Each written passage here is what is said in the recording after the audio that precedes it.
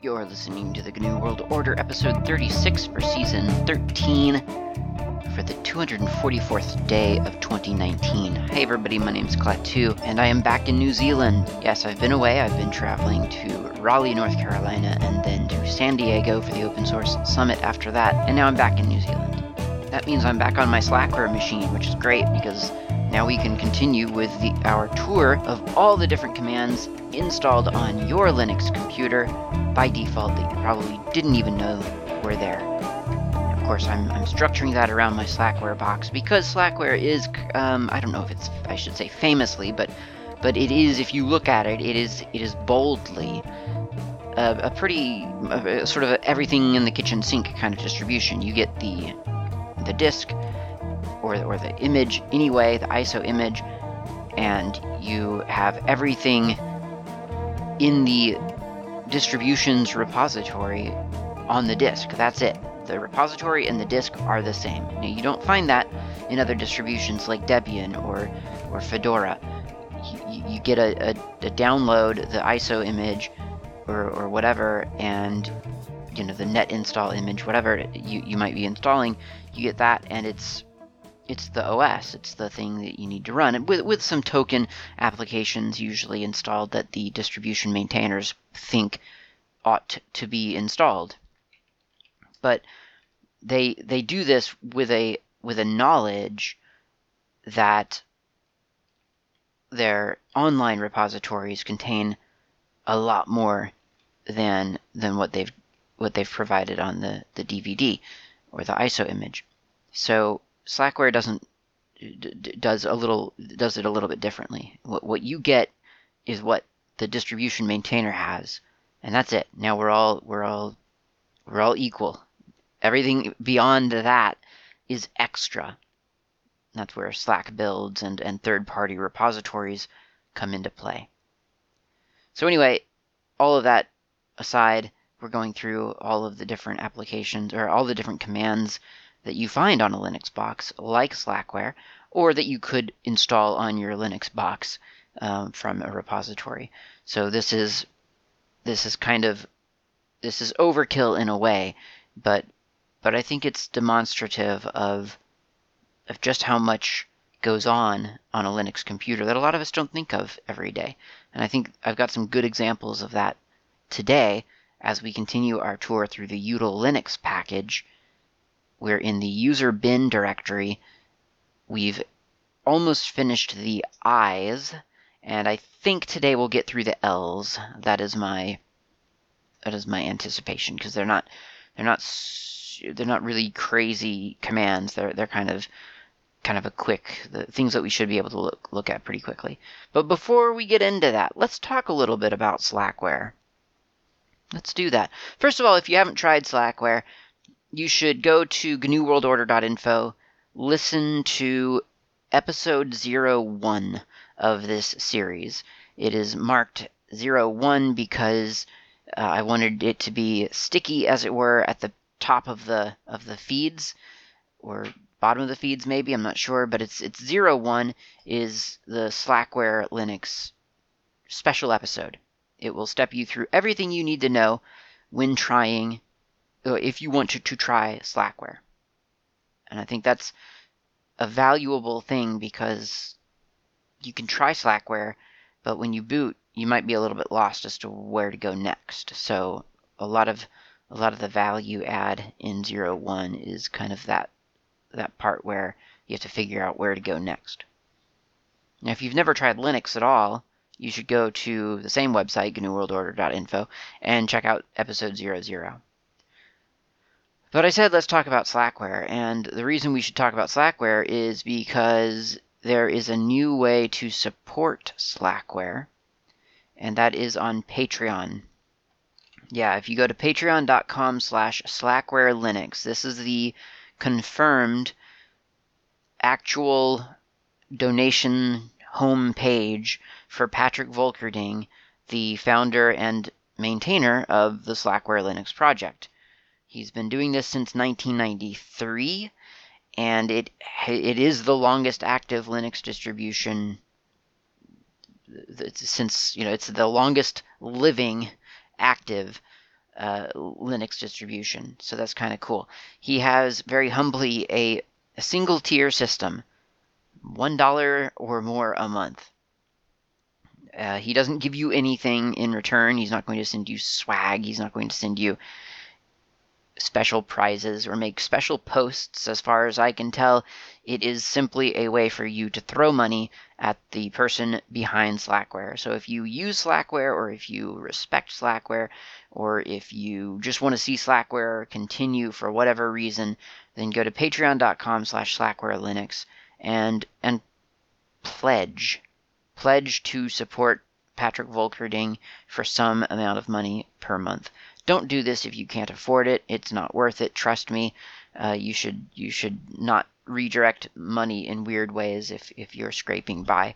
But if you are one of those people who, like me, has found themselves in a position where every month you can afford to give a little bit back to something, then this is not a bad thing to give to, depending on your use case. Obviously, Slackware is certainly the basis for this podcast. I mean, it has been produced on Slackware pretty much nonstop. I mean, there have been exceptions because I might have been on a different laptop that day or whatever, but I mean, it's basically always been produced on Slackware. It has been it drives Slackware itself drives my multimedia site, slackermedia.com or .info.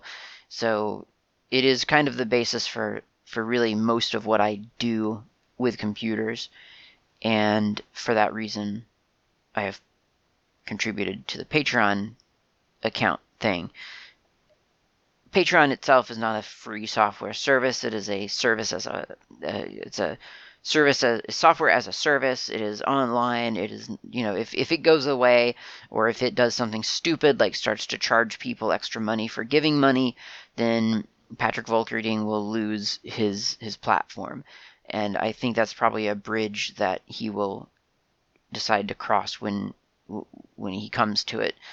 There are alternatives to Patreon. There's LiberaPay is one of them, which had a couple of problems on its own lately because of trying to find someone to send money through. It seems quite complex to deal with bank things, and LiberaPay had to kind of get over that. But as far as I know, it has gotten over that. And it's a little bit different than Patreon, but certainly the mind share of LiberaPay is not necessarily the same as Patreon, and so I imagine that probably influenced Patrick Volkerding's decision to go with Patreon, or maybe he just doesn't care that it's a software as a service that isn't free. I don't know. I don't know the man. I've talked to him, but I did not talk to him about Patreon. So there you go. Patreon.com/SlacwareLinux. That is the authentic location. Currently, he has 372 patrons, and he's making $18.51. That's $1,851 per month, which isn't too bad. That's a pretty good amount, I think, but I don't know his situation either. I don't know where he lives. I don't know how he lives. I don't know how many people he has to support. So, and of course, there's no guarantee that this will continue. So, if you can pitch in, I think that's a good idea. The other update on Slackware, I guess, is when is Slackware 15 coming out anyway? I think I even asked that some time ago on this what is this called? A series show on this show. I think someone had asked me, and so I said probably not for a while. Give it another at least 6 months.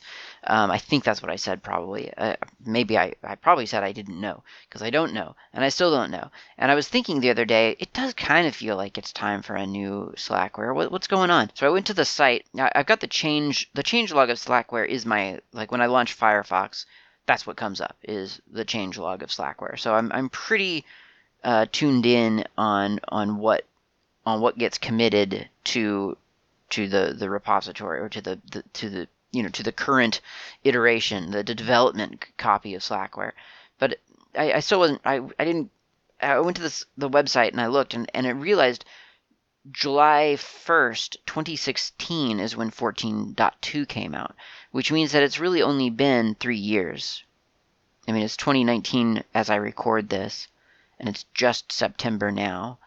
or day 244 specifically. So it's kind of funny that, I mean, it's 3 years isn't really that long of a time, actually. And certainly I can't be bothered to scroll down enough to figure out when 14.1 was released, but there's activity in 2013 prior to the 14.2 announcement. So it was at least 3 years between 14.1 and 14.2. So yeah, it's not actually, this is very, very standard. The time span that we are experiencing right now between 14.2 and 15, or whatever it's going to be, 14.3, 14.4, I don't know, whatever the next one's going to be, 3 years is yeah, that's kind of, we're in the right sort of frame here. So do not despair, do not get impatient. I might do an episode sometime about switching to current, because that's always a good topic, but I'm not sure. Around this time, I feel like I do start to get tempted to switch to current, at least on some computer, not my main computer. I never run current or unstable on my main computer. That's madness. But I'm not sure. I mean, because it is interesting sometimes, but it's current. It could break. So recently, August 29, so that was specifically, that would have been day 241. There were some commits to some kernel updates. A new Emacs version was upgraded, a new Vim, for whatever that's worth, and a new Thunderbird was upgraded. So there are regular commits happening.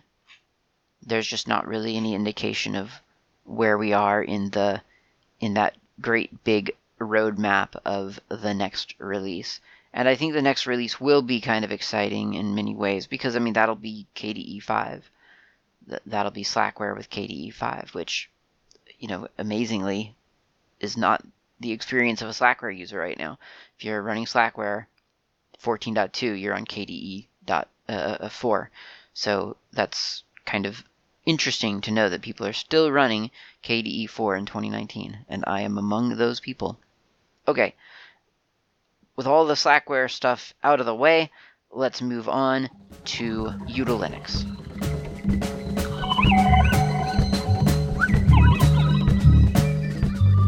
Next up in Util-Linux, from where we left off last time, we left off with the IPC series last time, IPCMK, RM, and S. So now we're up to something called ISO-size. ISO-size, if I just type in ISO-size and then type in the path to some ISO that I happen to have on my system, here's one, Fedora-KDE Live X6430. The ISO size is 18902.71232. So as you can imagine, that's the expected. That's what it does. The ISO size tells you the size of an ISO file, of an ISO 9660 file system. That is all it does. If you do ISO size, I'll just do a Control P to go previous dash sectors, then we get a sector count, 922984. Sector size is 2048. We can also do a dash divisor and then some number. So let's do 2048 just to see what happens. That's 922984, and does that match the sector sector count? Yes, it does. So and then if we could change that if we go to 4094 461717. That sounds about right. It sounds roughly half. So yeah, you can in other words change the way that you're interpreting the ISO 9660 image.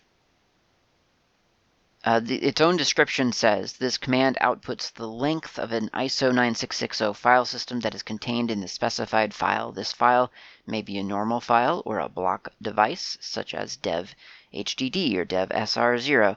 In the absence of any options or errors, it will output the size of the file system in bytes. This can now be larger than 4 gigs. I guess at some point it used to not be true. So that's it. That's what IsoSize does. I don't know what else to say. I mean, I've just basically overviewed the entire man page. Okay, so the next one then is line. And again, it's a pretty short man page, so it says read one line. The utility line copies one line up to a new line from standard input to standard output. It always prints at least a new line and returns an exit status of 1 on end of file or read error. So let's give this a go. I'll do line, and then I'll hit return. And then I'll type hello world, and it accurately reads the phrase hello world, and it spits it back out at me. And that's it. So I could also, of course, say echo hello world, and then pipe that into line, and that would echo, or that would spit hello world back out at me. Now, I thought this was an unusual command, and I'd never heard of it, and I wasn't really sure why it was a thing. So I found in the Git repository of util Linux itself the source code for line. It's an 84-line application.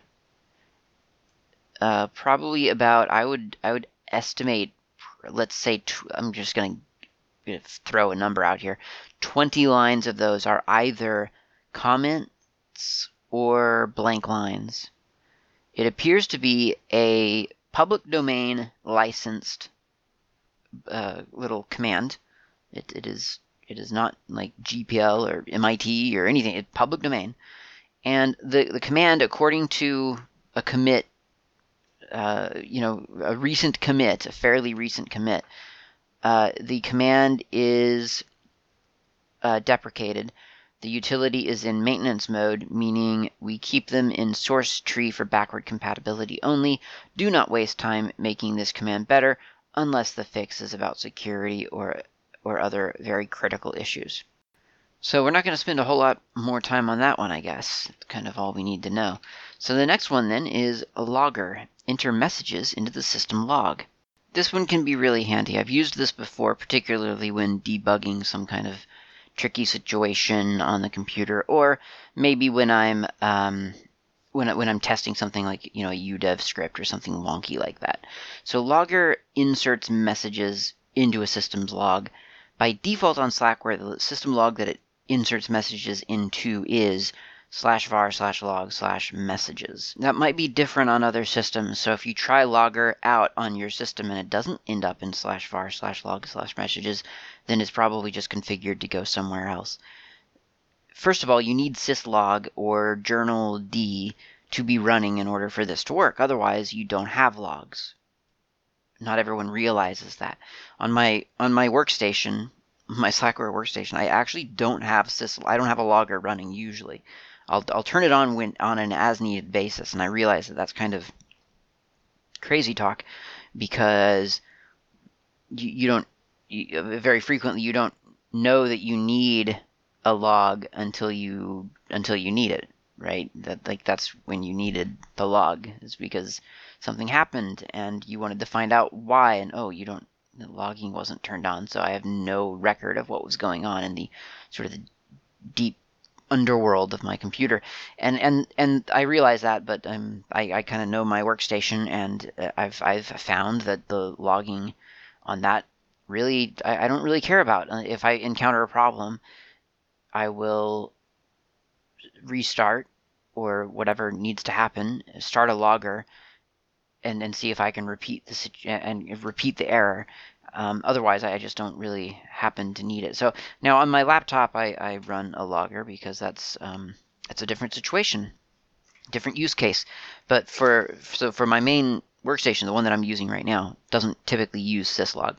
So I activate that. First of all, I do a sudo sh/etc/rc.d/rc.syslog start, and that starts the syslogger.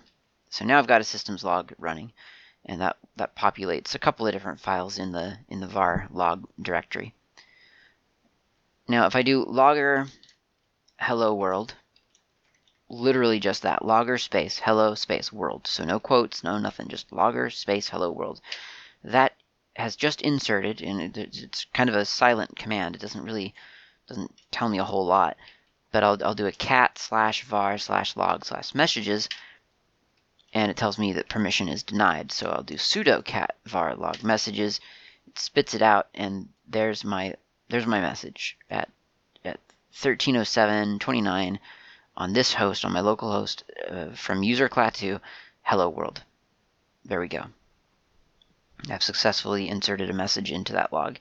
Now you can get a little bit of feedback if you want. You can do logger-s or -stderr, so that's standard error, and then you're inserting the message and you're sort of getting it repeated to you in your terminal, so you can kind of get instant feedback of what's getting put into the log. It doesn't really tell you a whole lot. It just kind of, if you need that little bit of confirmation that yes, something happened, then there you go. You don't have to do your logging to your local host. You can define a separate place. So in a server room or a data center or something like that, then you're probably not logging on the same machine. But for the reasons that I've kind of explained, if something happens, then you want access to logs, whether that machine, for instance, will boot back up or not. Sending your logs off, not off-site, but off of to a remote machine, kind of ensures that you've got access to those logs, no matter what. You can specify the destination, or rather the location of a log, by the --server argument, or the -n if you're lazy, and the --port or $P for the port to send this through, and then you can even specify the protocol that you want to use, either --UDP or --TCP.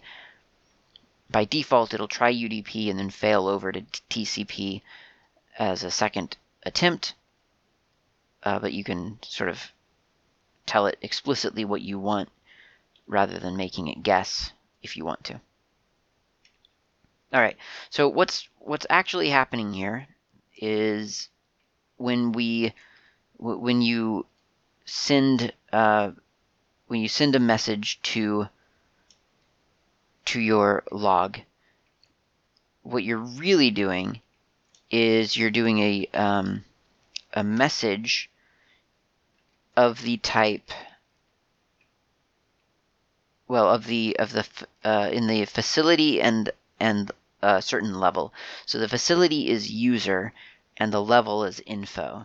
So if you go to man logger and scroll down, it talks a little bit about facilities and levels. There are different facilities. There's, for instance, user. That's kind of the obvious default one, because when you're using logger as a user, that would be the obvious category into which your message would fall. It's a user message. But there are others. There's auth, there's auth-priv, there's cron, daemon, FTP, kern, LPR, mail, news, syslog, user, UUCP, local 0 through local 7, and then security, which is deprecated. It's a synonym for auth. So those are considered, again, the facility definitions. The levels are things like emerge for emergency, alert, crit, error, ERR, warning, notice, info, debug, panic, error, and warn. So, and those last three, panic, error, and warn, are deprecated as well for emerge, error, and warning, respectively. Now, this kind of controls where your messages are sent. So if you can define where these explicitly. So if you do logger -- priority, you can set with the syntax as a facility dot and then the level. So for instance, if we do user dot info and then hello GNU, and then we look at sudo cat var log messages, we see hello GNU right there at the bottom, meaning that var log messages is actually the destination file for the user facility at the level, the error, the logging level of info, I think is what we said. And that's just kind of the default. So that's the normal behavior.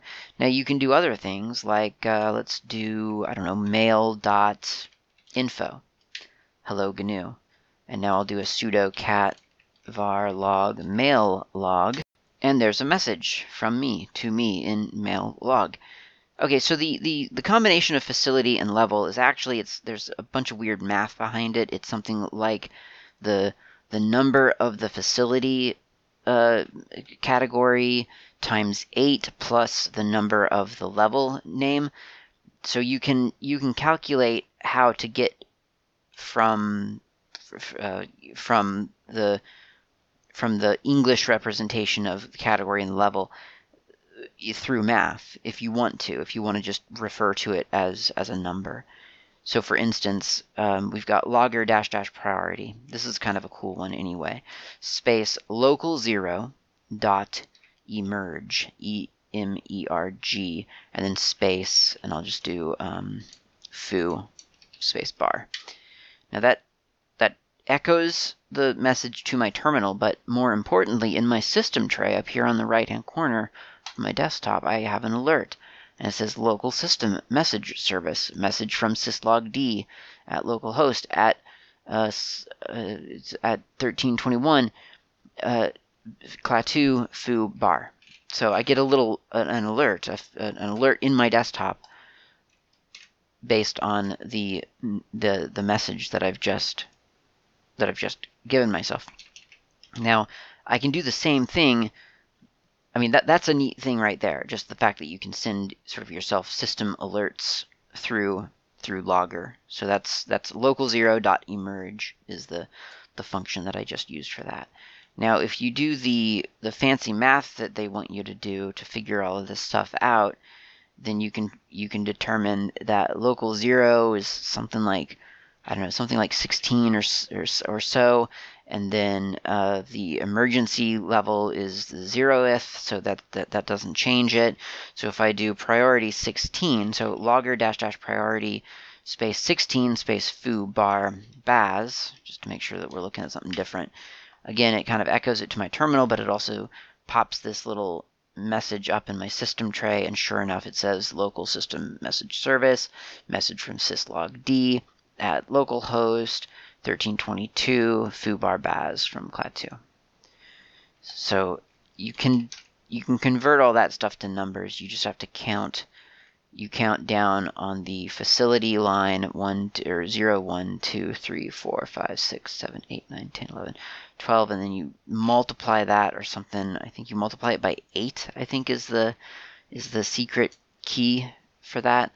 And then you add again, you give an index number to each level, and you add the number of that level to whatever number your facility resolved to, and then you can use the number.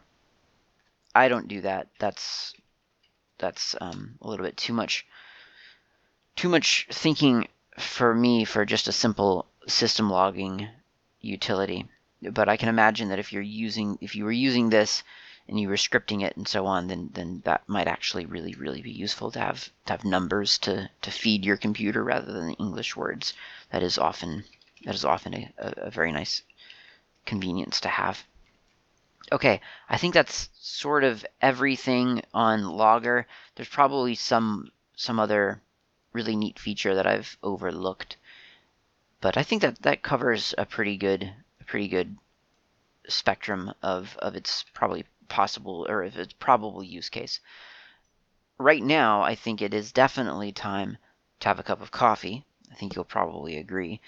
And after coffee, we will take a look at Look.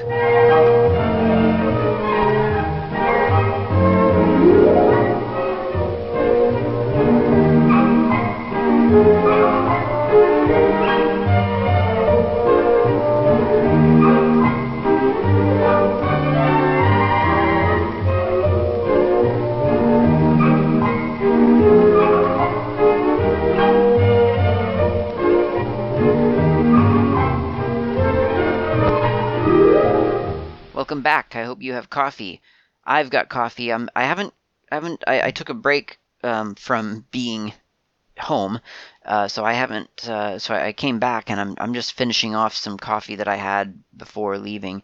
I have not cracked into the next bag from Carl's stash. I am looking forward to it. I did try the one of the dark roasts before I left, and it was amazing. It was really, really good. I'm blanking on the name right now, but it's really, really.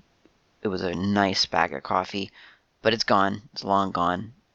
And now I'm just doing another sort of some dark roast that I got from some store in a nearby town. It's funny. There's a local coffee roaster here, and I'm really eager to try out some of his coffee. But the winter in this town that I've moved to really seems to be sort of it's kind of everyone sort of goes into hibernation. It's really interesting. I mean, now that it's turning spring now. I think today is technically the first day of spring, September 1st, and so there's a little bit more life happening. Like yesterday, I went out for a walk to get a pastry, a cinnamon roll from the cafe, the Prospector Cafe, and it was delicious, by the way. And I looked around, and there were people out, like a considerable number of people, and it really sort of surprised me because I mean I've been here about a month now, and really it's sort of a quiet little town, but there were people. It was really surprising. I don't know if that's indicative of what the spring and summer are going to be like, or if it's just because there's activities happening in town right now. I'm not sure. Find out. Okay, so the next thing that we want to look at here is look, and that displays lines beginning with a given string. The look utility displays any lines in some file containing some string. As look performs a binary search, the lines in the file must be sorted where sort was given the name, the same options -D or -F that look is invoked with. Okay, that's a bit of a mouthful, so let's just look at this. So I'm going to make a sample file here called sample.txt. And the first line I'll just do foobar space baz. I'll do cooks space blah. Linux space slackware bsd space net. Okay, there. We've got 4 lines in our sample file. Now, remember the first line was foobar, right? I think. I'm almost sure that's correct. Yes, foobar.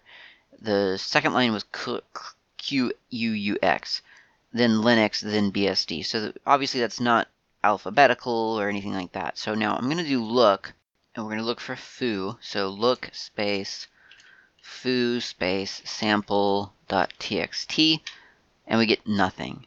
It's actually, I swear that's not what happened earlier when I was testing this out. But let's go with it. The point is, well, so then we'll do look Linux space sample.txt, and we get nothing. So the point that I'm trying to make is that maybe the man page is onto something when it tells you to sort the thing. So we'll do sort-d sample.txt-o for output, sample-sort.txt. Now we should be able to do a look space foo space sample-sort.txt, and we get foobar space baz as expected, and then look Linux sample-sort.txt, and we get Linux space slackware, and then we should be able to even do something really late in the alphabet like QUUX, and we get QUUX blah. In other words, everything appears to be working correctly, no matter where it actually falls in the file. Now that it's been sorted. If it has not been sorted, look is pretty dumb and can't find it. Why would you use look instead of grep? I really don't know, to be honest. I'm not 100% clear on the the purpose of look. It seems like it's a command that requires more prep than you would imagine it would need. But I don't know, maybe there's a good reason for it. I'm not sure. For instance, I mean, we could just do look f sample-sort.txt, and that gives us foo_bar_baz. And then I guess if we wanted to, we could add another line. So after foo_bar, we'll do a fudge space whatever. So now if we do a look f sample sort, we get foo_bar and fudge. So you get both of the lines beginning with an F. Maybe that's a feature that would be difficult to emulate. I honestly don't think it would be. But yeah, that's the look command. Hope you enjoyed that one. Was that worth a coffee break? I'm not sure. I'm not really sure. I mean, it was, coffee breaks are always worth doing. But that one's a puzzler to me as well. If you know the killer feature of look, let me know. All right, so next is LSCPU, and this does pretty much what looking at /proc/ CPU or whatever it is, what is it, /proc/ CPU info, that's what it is, gives you, except it's a little bit more concise. So LSCPU shows you the architecture of your CPU, the CPU op modes, so 32-bit and 64-bit in my case, byte order, Little Endian, CPUs, 6, online CPU list 0 through 5, threads per core 2, cores per socket, and so on and so on, vendor ID, CPU family, model name, all the details that you would need to know and could want to know about your CPU in one rather concise list. If you do just a cat on CPU info, you do typically get you get one block per core or per CPU, depending on what your actual situation is. So you might consider that to be maybe more information, or more iterations or more repetition than what you actually need. I don't know. LSCPU condenses it into a nice, easy to read screen dump, and it's kind of nice. You can modify how it displays information to some degree. So LSCPU on its own just kind of gives you that sort of nice sort of key value pair list for all the different attributes of your CPU or CPUs. You can look at an extended list, which the man page calls it. It says display the CPU information in human readable format. If the list argument is omitted, all columns for which data is available are included in the command output. So for instance, you can do lscpu -- extended, and you get, I don't know exactly why this is considered human readable and the other one, I guess, isn't, but this is it's a table showing which CPU it's referring to, which socket, which core. It shows you some numbers that I'm not 100% sure. It looks like the L1, L2, and L3 cache, possibly, but there's some other data in there that I'm not familiar with. Whether it's online or not, the maximum megahertz, the minimum megahertz. So it gives you sort of a laundry list of all the numbers associated with your CPU. Now you can change what the table shows you or what is included in the table with a -- extended equals and then whatever column name you want to see. So for instance, if you just want to see the number of CPUs that you have, -- extended equals CPU, and then it just shows you 0, 1, 2, 3, 4, 5. So you've got 6 CPU-like entities. Whether they're cores or CPUs is probably really up to you to know. You can do you can show only the offline cores or CPUs rather. You can show the online CPUs. None of this really applies to me. I don't have a system that's quite that complex in its layout. I've got a CPU in my computer. It's got 6 cores. That's what it's going to show me no matter what. But that's LSCPU. it's it's a relatively useful thing if you need to know more information about your CPU. And if you're really scrubbing for data, then it does offer some easier, you can kind of parse things differently than, for instance, again, just the output of cat proc CPU info. Okay, next in line is LSIPC. This is, as you can imagine, a way to list the IPC facilities in use on your system right now. Remember from the previous episode when we were talking about Util Linux, so that's episode 13. Oh, I lost it. Well, anyway, it's an episode with a big, there it is, 1331. Big code block in the show notes. 1331. We were talking about the IPC list, or the IPC commands. So this is the LSIPC command, and it displays the inter-process communication facilities for which the calling process has read access. So if I just do LSIPC, I get a table, a couple of different columns, listing the current IPC, the inter-process communication resources, descriptions, the limit, whether they're being used, the use percentage, and so on. So, for instance, resource. Here's one that isn't 0. So here's SHMMNI. That's the shared memory segments. The limit is 4096. Used is 62. Use is 1.51%. Contrast that to, for instance, the SEMMNI, the number of semaphore identifiers. 32,000 is the limit. Used 0. Use percent is 0%. And once again, you can change how that is displayed.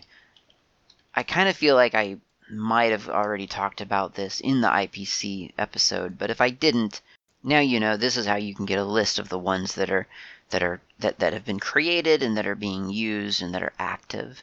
And of course, in the IPC episode, I gave some sample code on providing a way for you to actually be able to create an inter-process communication, and then you could look at that in action with LSIPC.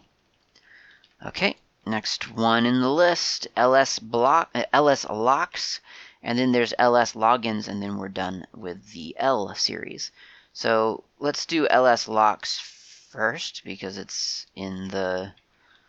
that's the order that we encountered it. So LS locks is list local system locks. This lists information about all the currently held file locks in a Linux system. This is pretty useful.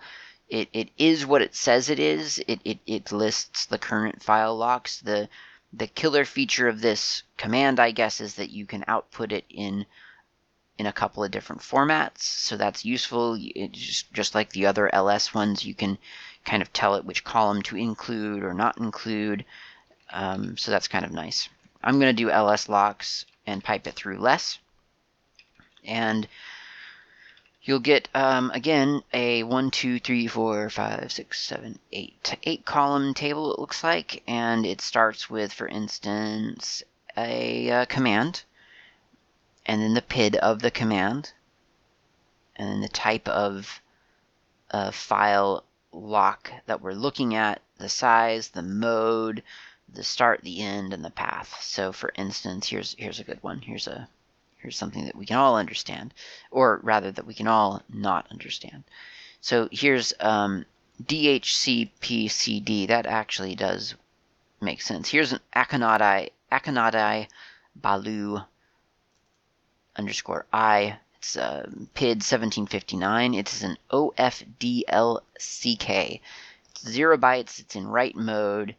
It is located in my home directory in .local share balu email contacts /f flintlock is what the file is. So there you go. That's a file. That file is locked. It is owned by the Akonadi or the Balu or the both processes. And if anything else ever tries to write to that or to remove that file, of course it will be prevented because it's locked. You can't do that. That's useful. That's a good thing. There are lots of other examples, and quite possibly you might be surprised at how many file locks are open on your system at any given time. So it's kind of an interesting exercise to go through and take a look at what's going on your system. Now on mine, there's a bunch of MySQLD ones, again, because of Akonadi, so the KDE desktop and the file indexing thing. Probably, honestly, just probably still overactive for the, well, I should say it this way. It is definitely overactive for the use that it gets from me. I don't use this sort of thing. I do not search my file system through my desktop ever, so it's just not one of those things that is a useful feature to me, at least in my current workflow. I leave it running because I keep waiting for it to crash, and it does not crash. That didn't used to be the case. In the early days of KDE, the file indexing stuff was really, really not very stable, very frustrating. It was something that typically, I feel like me and a lot of other people just turned it off summarily, and it's kind of interesting to see that it's been humming away for days and days and days now, and there's not been a problem with it, as far as I can tell. If there's been a problem, it's been silent, and it hasn't bothered me about it, and it hasn't seemed to affect my system. So that's it. That's LSLock. Like I say, you can change the output format. So for instance, we could do LSLock LSLocks dash JSON, and we get a JSON representation of the same data. So that's obviously useful if for some reason you need all that data in a different format. And JSON is fairly, I feel like that's pretty universal. Certainly you could pipe that into a Python or something like that and do something fancy with it. You can do a -- no headings, so you don't get the header line on in your columns. You can do the -o, or rather -- output, and then give it a list of things to display. So for instance, if we do LSLocks piped to less again, we see that the file headings are command, PID, size, and so on. So let's just do an LSLocks -- output, and we'll just list command, and let's just do PID just for demonstration. So that's LSLocks -- output equals command, PID.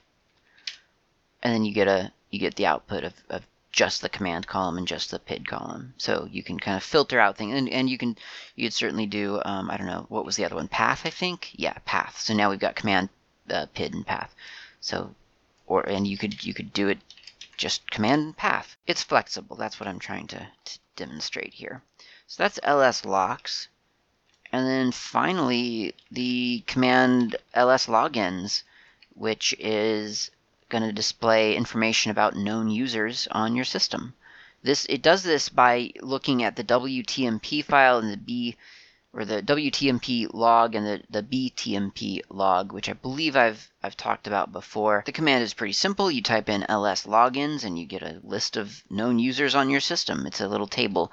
There's UID, there's user, proc, last login, and so on. So you can kind of filter down what you're actually looking at, because it'll show you all the user accounts on your system, including humans and also processes. So like a user account that needed to be created for Apache or for Pulse or SSHD or Nobody or ClamAV or whatever it might be. Now, if you don't want to see the extra ones, the non-human ones, then you can do LSLogins -u, or I think it's --UID probably. And no, it's not --UID, sorry. Let's find out what that is really quick. Man LSLogins, all the way down to the bottom here. Oh, --user -ACCS. That's an appealing long option. So LSLogins --user -ACCS, and then you get the only the real, people who can actually log in with fingers, or whatever they use to log in. So you get, in this case, you got root and you got Klaatu.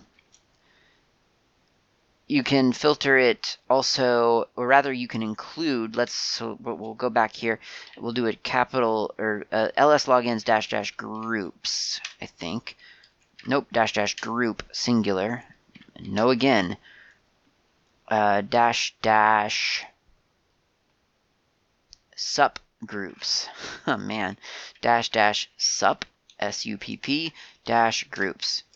And that shows you the supplemental group IDs to which this user belongs. Oh, and it shows you the human readable ones too. I didn't even notice that over on the right here. So yeah, you've got all the information about these users.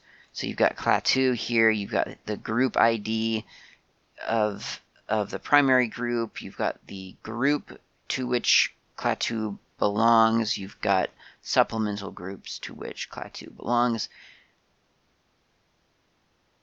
That's handy, and one reason that it is very handy is because you can now filter by the groups. So for instance, if you only want to see users who belong to the wheel group, -- groups wheel, now it filters that down. So again, root and Klaatu. So that didn't really do all that much, I guess, but I mean that's how I would use it. And that's how you might use it as well. Here's one. So ls logins -- groups floppy. And there's one user now, because root is not in the group floppy, but Klaatu is. So you can kind of manipulate what you're looking at with ls logins by filtering through information that might have some meaning to you. You can also tell it to look elsewhere for the BTMP file or the WTMP file. And then finally you can, or not finally, the man page is pretty extensive. You can look through it and you'll get an idea of all the different things you can do. There's quite a bit. But one thing I want to highlight here is that you can look at the times that they logged in at. Now again, on a system where I'm the only user, this is not all that interesting. But you do get to see like the last login for. Actually, I think that shows you. Yeah, it actually shows you the last login without an option. But there isn't an option specifically for it, which is -- last, and that kind of makes the whole table about when they last logged in. It shows you the time and day that they logged in last. It shows you the host name that they logged into on, and the TTY, the which console they logged in through. So that's information straight out of the out of the W command. Like if you just type in literally the letter W, you get most of that information from that. But I don't know, if you're using list logins anyway, and you want that information in a different format, then you can get it with -- last or just -L. That is everything for ls logins, meaning that is all of the L commands in util Linux in the user bin directory. Next up are the im commands. There's imcookie and mesg, and then we'll be in the ins. When does it stop? Well, actually, I think it kind of stops with user bin, so we're getting really close to the end of util Linux, finally, and then we'll be able to pick up with whatever's after util Linux. Stay tuned for that in the future. Thanks for listening. I'll talk to you next time.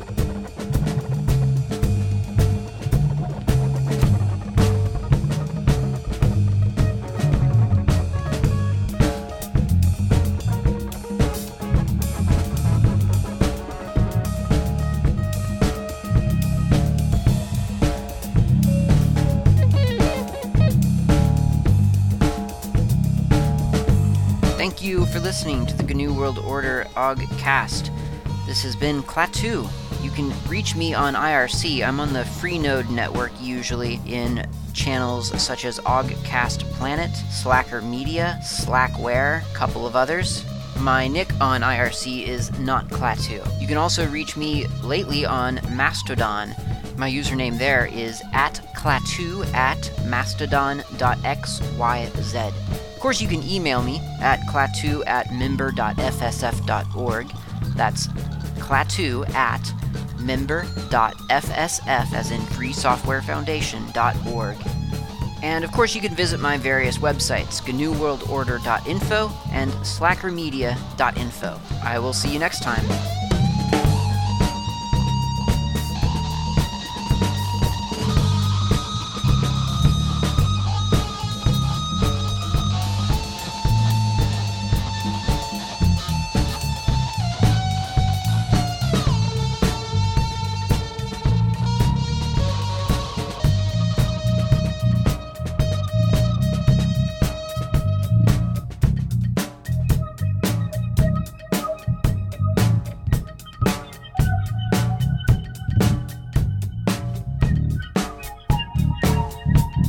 Cactus. You can't judge a book by looking at its cover.